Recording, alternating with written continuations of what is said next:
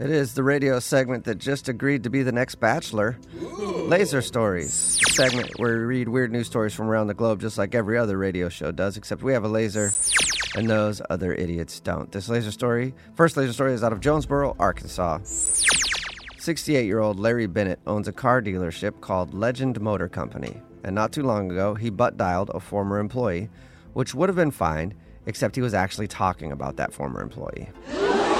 Why does that always happen? You butt dial the people you're thinking about. Yeah. I swear. And what was he talking about? Well, not a lot.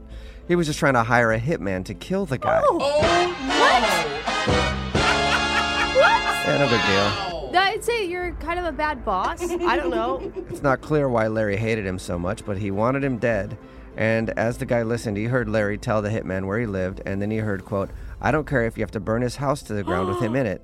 I don't care what you have to do. Make it look like an accident." Whoa. Ain't nobody got time for that. Oh, Wow, that is, great timing for Larry. Yeah. Yeah, that butt dial happened. So after the call, the guy called the cops, and they came to his house, and they found that his gas stove had been tampered with. Shut And up. Larry It was actually arrested happened. for conspiracy to commit murder. How all because bad of of the an butt dial. employee are you that your boss wants to kill you? Yeah, man. Called in sick a few too many times. Yeah. Jeez. That's all it takes. This next laser story is out of Minnesota. A 37-year-old man named Laszlo Haynes was recently featured on the CBS News program called 60 Minutes. The show was doing a special on the rise of cryptocurrency over the last decade. Okay. And the reason that Laszlo was being interviewed was because back in 2010, he just so happened to acquire about 10,000 Bitcoin.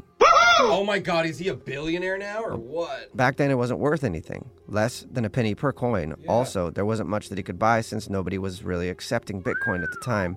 So instead of keeping it for the future, he hopped in an online forum and asked if anybody would be willing to buy him a pizza in exchange for 10,000 Bitcoin. No way! It's over $1,000 per coin now, I And think. Yeah. after a few days, it worked. Somebody responded, and he cashed in on the pizza.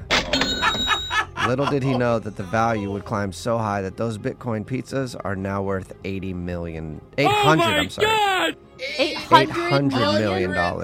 Yeah. I hope it was really good pizza. Oh my God. Here's Laszlo talking with Anderson Cooper about his life's biggest regret.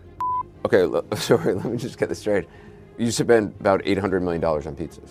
Well, if you look at today's exchange rate, Are there nights you wake up like in a cold sweat where you think, I could have had $800 million if I hadn't bought those pizzas? I think thinking like that is not really good for me.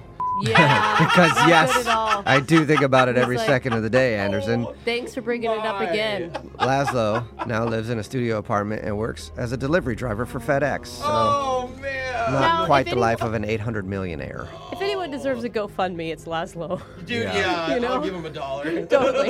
This next laser story is out of West Newton, Pennsylvania. There's a woman named Georgia Zawacki, and the other day, she had a birthday and turned 55. Happy birthday. So she expected her new boyfriend, David Ray, to do something. They've been living together for 4 months, but unfortunately, David is not much of a planner. In fact, he didn't do anything.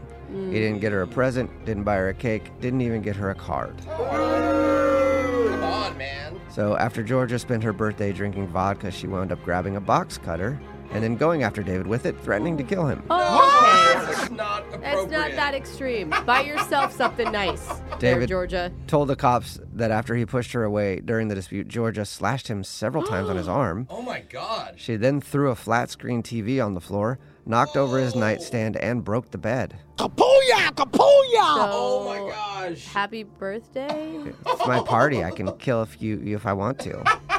Police said that they found Georgia on a neighbor's porch, and officers say she was unhappy about the incident Unhappy. and claimed to have the birthday blues. That's what she called it. The birthday blues. Yeah. Oh, the birthday. The birthday you're fine. psychotic rage blues. Yeah. At that point, her birthday booze was taken from her, and she was arrested on several charges, including aggravated assault and reckless endangerment. Yeah. Just a little case of the birthday blues, that's all. Or the vodka, whatever. This next laser story is out of Australia.